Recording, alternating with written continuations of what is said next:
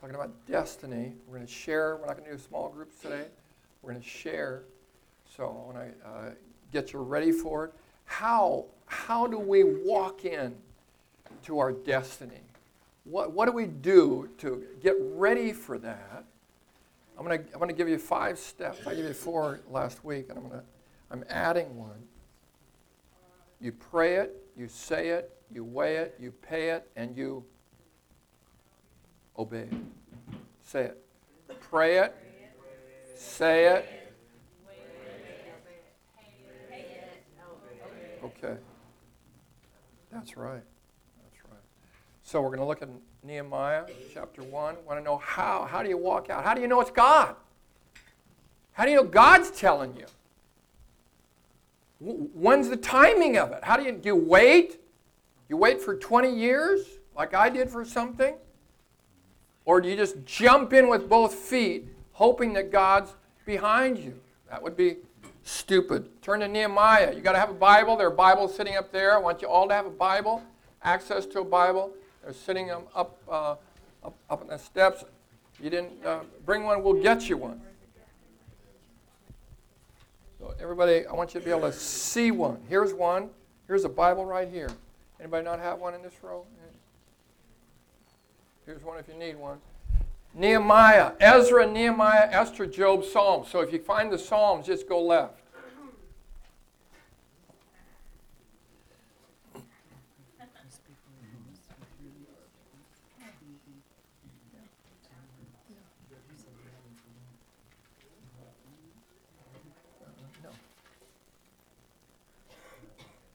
So Nehemiah 1, the words of Nehemiah, son of Hakaliah. In the month of Kislev, in the 20th year, when I was in the citadel of Susa. What's a good Jewish boy doing in the citadel of Susa? Back up what? Captivity. Back up one book to Ezra.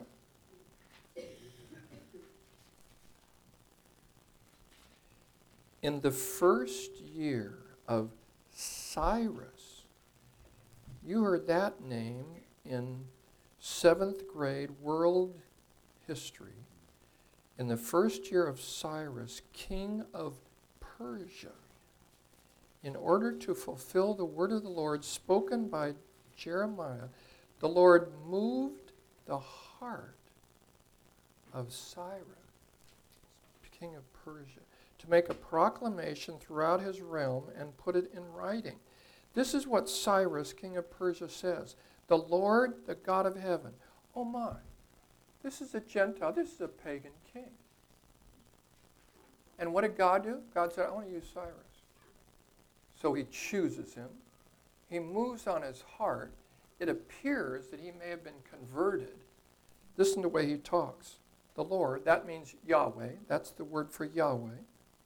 The God of heaven has given me all the kingdoms of the earth. Doesn't sound like Nebuchadnezzar saying, hooray for me. This is another dictator who has a bigger kingdom than anyone ever had up to that point, stretching almost to India and west.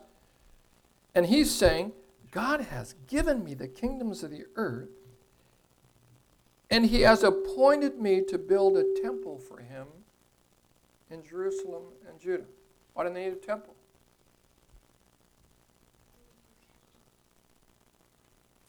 Babylon came in and they messed it up. Now Babylon has fallen to the Medo-Persians. Remember them? Medo-Persians? And Cyrus, he's listed in the scriptures. Isaiah, listen to how Isaiah talks about Cyrus. This is what the Lord says to his anointed. Isaiah 45:1. To Cyrus, whose right hand I take hold of, to subdue nations before him. Verse 13, I will raise up Cyrus my righteousness. I will make all his ways straight. That's the power of the Almighty God, who says to this one who is the most powerful person on the earth, he's nothing compared to the living God. And so God says, I want to use him. I'm going to soften his heart. Proverbs says somewhere, the heart of the king is in the hand of the Lord, and he turns it however he will. That gives me a real hope. There's no ruler on earth. Obama's nothing before God.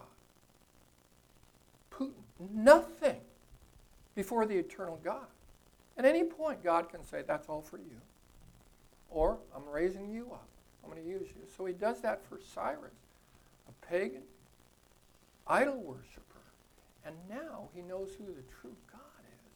And he's using him as his anointed to fix the temple and bring people back. Why are they back? Because they got kicked out. Because they disobeyed God. God said, you keep doing that, and you're going to lose it. So he sent them out. And when they lost their land, some of them lost their faith and said, no reason to go back. Why would we go back? And so many have left. Some have gotten positions, including a guy named Nehemiah, who's the cupbearer. What does the cupbearer do? Yeah. And drinks it before the king does. And if he drops dead, the king says, no, I don't think I'll have any. Was in the citadel of Susa. Susa is east of Babylon, quite a ways. So when Nehemiah starts this trek back to Jerusalem, that's a long way. He's going through a major stretch of the Middle East. So Hanani, one of my brothers, came from Judah with some other men, and I questioned them about the Jewish remnant that survived the exile and were still in Israel, and also about Jerusalem. Hey, how are things? How are things in Jerusalem? They said to me, those who survived the exile and are back in the province are in great trouble and disgrace. The wall of Jerusalem is broken down, and its gates have been burned with fire. When I heard these things, I thank God that I lived in Susa. When I heard these things, I sat down and started a building committee. What does it say? When I heard these things, he didn't have to weep. He had it good. He had a job. He had a home. Why do you weep? Because he didn't think about himself. He thought about the people of God. He thought about the condition. This is a holy place, desecrated, not going well. And something grabbed hold of him. I sat down and wept. For some days, actually 4 months, I mourned. I fasted. Well, fasting means we're taking it seriously. If you fast, you're saying, hey, I'm serious, God. I mean business. And prayed before the God of heaven. If you want to walk in your destiny, you think God's speaking to you, it starts with prayer. And I want to show you just a couple things about his prayer. Verse 6, let your ear be attentive to and your eyes open to hear the prayer of your servant who's praying before you day and night. He's praying without ceasing. He's calling out to God. For your servants, the people of Israel, I confess the sins we Israelites, including myself and my father's house, have committed against you. What strikes you about that prayer?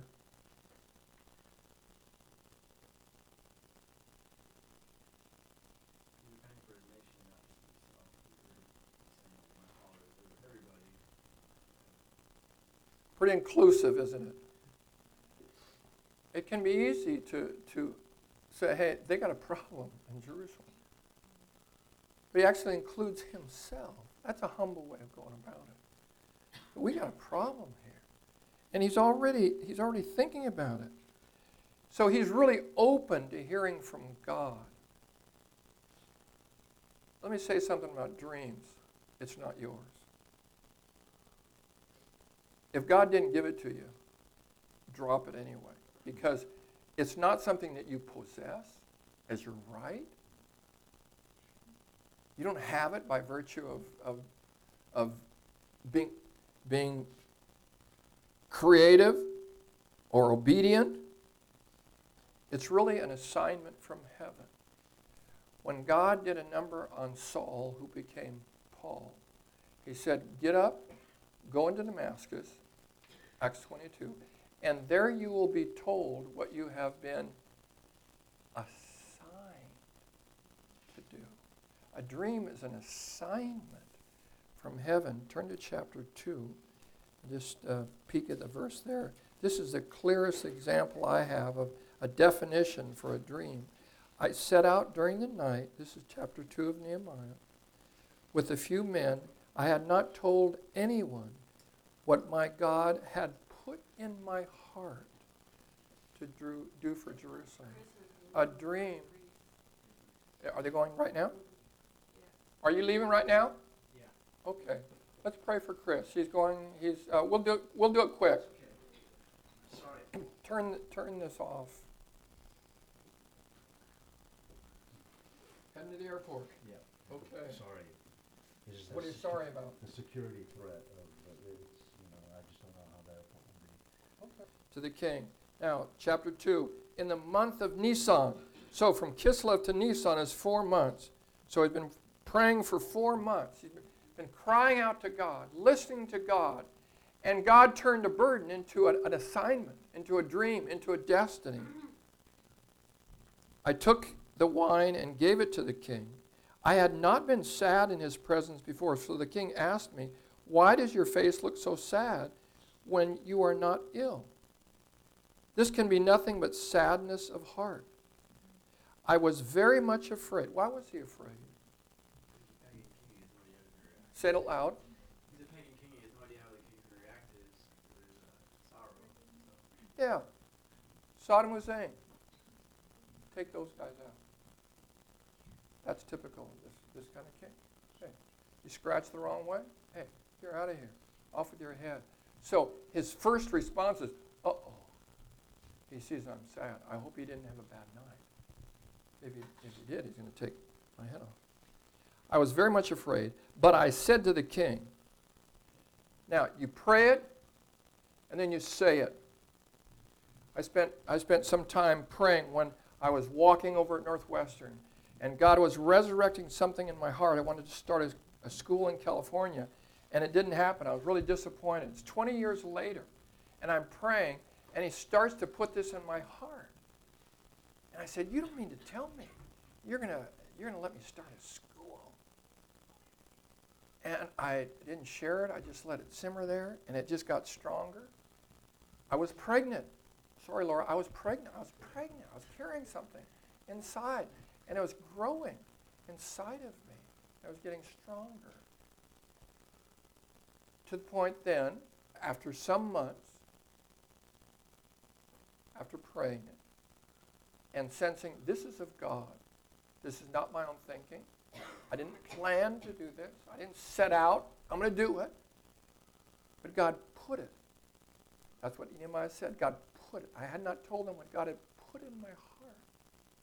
And you know if it's a dream, if it's got the mark of the cross on it, and it's not for you, it's for others. This is for others. So I began to share it.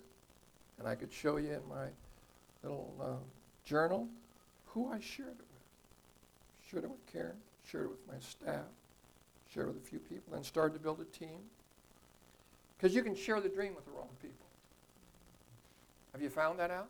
You can share something that's on your heart that you really want to do, that you're convicted that God wants you to do it. And some people will shut you down. We got dream releasers and we got dream busters. And they'll do whatever they can to bust it. Somehow it makes them uneasy if you're walking in the fullness of what God has for you. So, here he goes. May the king live forever. Why should not my face look sad? Well, that's pretty bold. When the city where my fathers are buried lies in ruins and its gates have been destroyed by fire, the king said to me, what is it you want? So far, so good. Then I prayed to the God of heaven, shoot up a quick prayer. He didn't fall to his knees and say, excuse me. He just, Lord, help. And I answered the king, if it pleases the king, and if your servant has found favor in his sight, let him send me to the city of Judah. Now, wait a minute. This is the first time we heard that he was going. We figured he would send a delegation because he's got a job. As he's praying all this time, the Lord said, you're it. You're going. Oh, really? Yeah.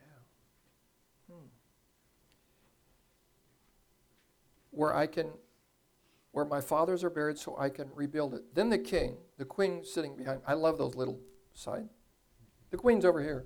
Here's the king. How long will your journey take? And when will you be back? It's a done deal. Whew. I also asked him, if it please the king, may I have letters to the governors of Trans-Euphrates so that they will provide me safe conduct until I arrive in Judah? And may I have a letter to Asaph, keeper of the king's forest, so he will give me timber to make beams for the gates of the citadel by the temple, and for the city wall, and for the residence I will occupy.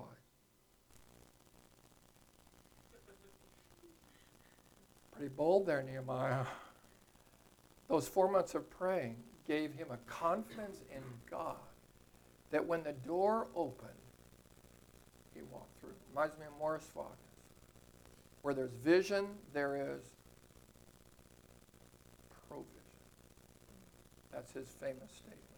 Where God calls you to something, he's going to provide. It's never an issue of finance, but it is an issue of faith. Because issue of finance is an issue of faith. And because the gracious hand of my God was upon me, the king granted me my requests. So I went to the governor of Trans-Euphrates and gave them. That's what it's called. This section now in this huge Persian Empire, this little piece of real estate along the Mediterranean is called literally beyond the river. So it's beyond these two major rivers you read about, the Fertile Crescent, the Tigris and the Euphrates, and it's way out there beyond the river. So it's that section there, and that's where he's going. It's a long way off. The king also sent army officials and cavalry. Oh, that was helpful. Way to go, king. So he basically drove a tank through once God opened the door for him. That really shows that God's in what he's doing. If you get stopped at every point as you're beginning to fulfill your dream, stop and ask the question, Lord, do I fight or am I in the wrong place? So you pray it, then you say it. Okay, he said it to one person so far. He said it to the king. I want to show you how he says the next part because it's really important. I went to Jerusalem, and after staying there 3 days, I set out during the night with a few men. I had not told anyone but the king what God had put in my heart to do for Jerusalem. So what's he doing? He's weighing it. Weighing it is where I would say many dreams fail, perhaps most, where you don't take seriously the need to be business-minded, to not be stupid, to do things right, to assess things, to analyze things, to ask all the questions, to have people that are bombarding you with questions so that you do things in an orderly way. Dreams can fail. Businesses can fail here. Here's a statistic that I was told that 95% of startup businesses die within 5 years. 95%. 60% of franchises succeed. Why? Because you team up with somebody, they've done it, they've had some successes. Now, franchises aren't always kind to you. They might suck too much of the money out. But it says something about the need to know what you're doing. Because you're a Christian, you don't be sloppy. You don't do it any way you want because you're a child of God. You do it the best you can. We should be doing it better than anybody else. We should be making things better, buildings better, paintings better, because we've got the Spirit of God living within us, And so we pray it and we say it. Now, when is he going to say it to them? So he's weighing it. He's looking it over. He's examining the walls. Then he gets down to verse 17. Then I told them. See, when they start asking questions, he's going to have answers because he looked things over. He examined the walls. He knows what the problem is. They're going to be able to talk about this. Then I told them, you see the trouble we are in. I love it. He didn't say, you see the trouble you are in. In other words, we're in this together. We're going to do this together. We are in. Jerusalem lies in ruins, and its gates have been burned with fire. Come, let us rebuild the wall of Jerusalem. Now he's giving a pet talk. And we will no longer be in disgrace. I also told him about the gracious hand of God upon me and what the king had said to me. Wow, the king did all that. Sure sounds like God's in this. And encouraged them. They replied, this is a great verse. Then they replied, let us start rebuilding. Why hadn't they been rebuilding? Because they didn't have a leader and they were discouraged. And all they saw was rubble every time they walked past that area. And there was no one strong enough to say, we're going to do this. That's when it takes somebody with vision, and maybe one of you here, it takes somebody with vision to see what's needed, to see what God could do with somebody who's surrendered to his will and open to hear from God. God downloads, here's what you're going to do, Nehemiah. You're going to go back and build the wall. This is how you're going to do it. He had a plan. Chapter 3, read it. It's a great book. And so is Ezra. It'd be fun for you to read this whole thing. So, you pray it. Let me go back to praying it. Somebody told me, I heard as a young person, prayer is two-way. Ever heard that? I heard that prayer was two-way. I just had never met anybody that believed it. It appeared to me that we did all the talking and God did all the listening. Until I started praying with the person who became my mentor, and we listened. And I actually didn't know what he was doing. Because there were times in a 30-minute section, we prayed every day from 6 to 6:30 in the morning, and he would write things down, and half of it at least was listening. I'm wondering, why don't we pray more? And I'm wondering what he's writing down. Don't forget to bring the milk. Then I realized he was listening to God. God was speaking to him during prayer. So he taught me to do that. That part of prayer is listening and that God can speak to you. I'm not sure if I can tell you exactly how God's going to speak to you, but I can tell you that if one way will help you to learn. What? Shut up. Just don't talk. Listen. Say, I'm not talking, God. Now it's your turn. You can talk to me if you want. I do that often. I'll pick a time in the afternoon. I just come with a piece of paper, and I'm listening. He knows it, and he can talk to me if he wants to. And usually, I hear him. Sometimes he doesn't talk. That's okay, too. We don't always have to talk when we're together, do we, Karen? We can just sit there. Most of the time, but, we are learning. Not that Yes. I am learning that. Yeah. Yes, I already knew that. Yeah. Yeah. So turn to Luke chapter 10, which says something about this. Company is coming, and one of the prayers that we have often prayed when company is coming is, Lord, make them late. Because we're not ready, and we're scurrying around trying to get things done, and, kids are going slow, and I'm getting angry and upset. Oh, come on, let's hurry. So Jesus is going to be entertained by Martha and Mary, and Martha's obviously the firstborn here. It says, and Martha opened her home to him. She had a sister called Mary. And I want you to see three things about Mary in this passage, who sat at the Lord's feet listening to what he said. But Martha was distracted by all the preparations that had to be made. I thank God for Marthas. I thank God for those who are willing to work. I thank you for those who are servants. It's a wonderful thing to be a Martha. We're not putting down Martha here for being a servant. She's being a firstborn. Firstborns gave us most of the presidents, gave us most of the pilots, gave us almost all of our astronauts. The 21 of the first 23 astronauts, including all of the 7 who were on the first Mercury, were firstborns. Firstborns are a gift. Firstborns are tend to be leaders, tend to be out there. Firstborns can also have issues of perfectionism, have issues of, hey, we got to do it right. And here's Martha, I got to get it ready. Help me. And Mary's at his feet. Martha's in his face. And when you're a firstborn and you're trying to get it done and others are sitting around, you don't you feel like you got to get them going? So she had some firstborn mandate plus a social mandate, hospitality mandate. She had a sister called Mary.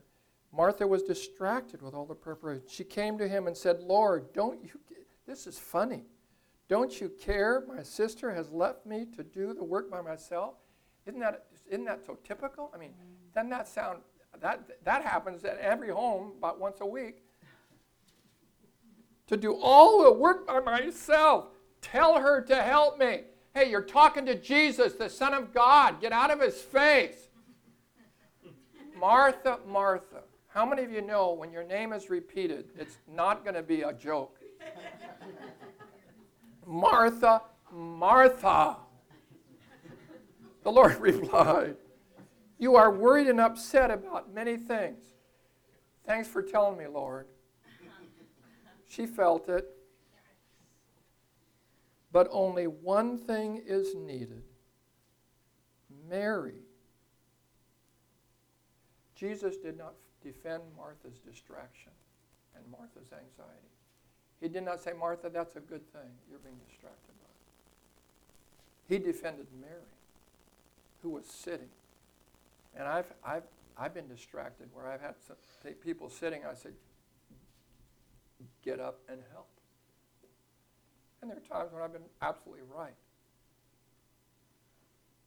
Jesus did not defend Martha. Mary has chosen what is better, and it will not be taken away from her, even by you. She did a good thing. So 3 things that Mary did here. What did Mary do? Verbs. She sat. Okay. Let's do one at a time. So if you want to hear from God, go ahead and sit. 3 times in the Gospels, 3 times we find Mary in the Gospels. Every time she's at the feet of Jesus. Every single time. That says something about Mary. She just wants to get from Jesus whatever she can get. If you want to get something from Jesus, try it. Try sitting. And say, okay, Jesus, here we are. I ain't talking. Anything you want to say? She sat. What's the second thing she did? Listen. Not a bad thing to do. I didn't know how to do it until I was taught by somebody who had been doing it for years. You listen. Third, made good decisions. She chose a good thing. Way to go, Mary. So if you're in a praying mode with regard to a dream, include those components. Sit with Jesus. See what he says to you. Listen to him. And make good choices. So we're going to pray it. We're going to say it. We're going to pick the people. Pick them well. God, who do you want me to share this dream with? I feel like you put something in my heart. I feel like I'm pregnant. Who would be the people that would want to hear this, that would encourage me, that would help me in this, or that would raise some really honest questions that I need to ask, that would talk to me? I'm going to weigh it. I'm at that place. I'll analyze it. I'll ask all kinds of questions. I got all kinds of questions that in a sequel to Dare to Dream. lots of questions, 20 questions that I'd want to ask to make sure that this dream was of the Lord, and the timing, it's for now. And then I'd pay it. What do I mean by that? Dreams are free, but you'll pay for them. Gifts are free, but you'll pay for gifts. Do you understand what I'm saying? You pay a price to work for the Lord. I think of a man in our church. Every time we had something where we need real discernment, I called Roy Jones because Roy had discernment. He could literally smell a demon. Believe me. We'd go together because someone was saying, hey, we got things going on at night, lights going off and on, and we got sounds, and we're not sure what it is, but it seems a little weird to us. It's freaking us out, and would you mind coming over? I said, sure, I'll be over. Let's do it Friday night. I'd call Roy. Roy said, wherever I am, I'll be there. He told me to tell him that. He traveled the world. He was an engineer. Sometimes went to Arabia. But he said, I'll be there when you need me. He paid a price for that. He had a gift. It was free, but he paid for it. Your dream, you'll pay for it. Now, that's not a threat. It's just understanding that you lay down your life, right? It's not about you. It's about God and his purposes. Nehemiah, he paid a price. He left his job, went there. You see the opposition? If you read the book, read it sometime this week if you get a chance to, and see all the opposition. He was fighting a battle. It was dangerous. They prayed with swords because they were coming under physical attack. Ultimately, you have to obey it. And it'll take a risk to obey it. You can't just stand on the edge and waiting for someone to push you off. You say, I'm going for this. I had people that warned me, good friends, that said, Paul, people have tried to do what you're trying to do before. There are all kinds of skeletons along the seashore of schools that just went, that didn't make it. And they were friends. I said, I know. I don't care if I fail. But I am going to go for it. I said that on 35W in the car to myself, to the Lord. As I was traveling down, I just locked in. I said, it's a done deal. We're going to go for it. God's spoken. God put it in my heart. I have to obey. You have to. How can you say, Lord, Lord, and not do what I say? Jesus said. So at some point when God is stirred in your heart, and you know it's of him, at some point you've got to take the risk and just obey it, right? So we want to cheer you on in what God has told you to do. And if you have prayed something and you believe God has spoken to you, or you're in that process and you want us to support you and to pray with you in that process, we want to hear what God's put on your heart. And because we'd like to hear from a variety of people, whatever stage it's in, just share it. We're not going to break up into small groups today because we want to share what God has put on your heart, and just take about a minute so that we can give enough time to anybody who wants to. So if you're thinking of something, you're not sure, and you haven't prayed much, pray a little more. But if you feel like you have prayed and it's settled in your heart, and it's been there a while, and you want to share it with us so we can pray for you, we're going to write these things down. Someone help me. Anybody want to be a scribe today and just write down? Okay, thank you, Kara. Just should have brought a computer down. Yeah, somebody give her some paper.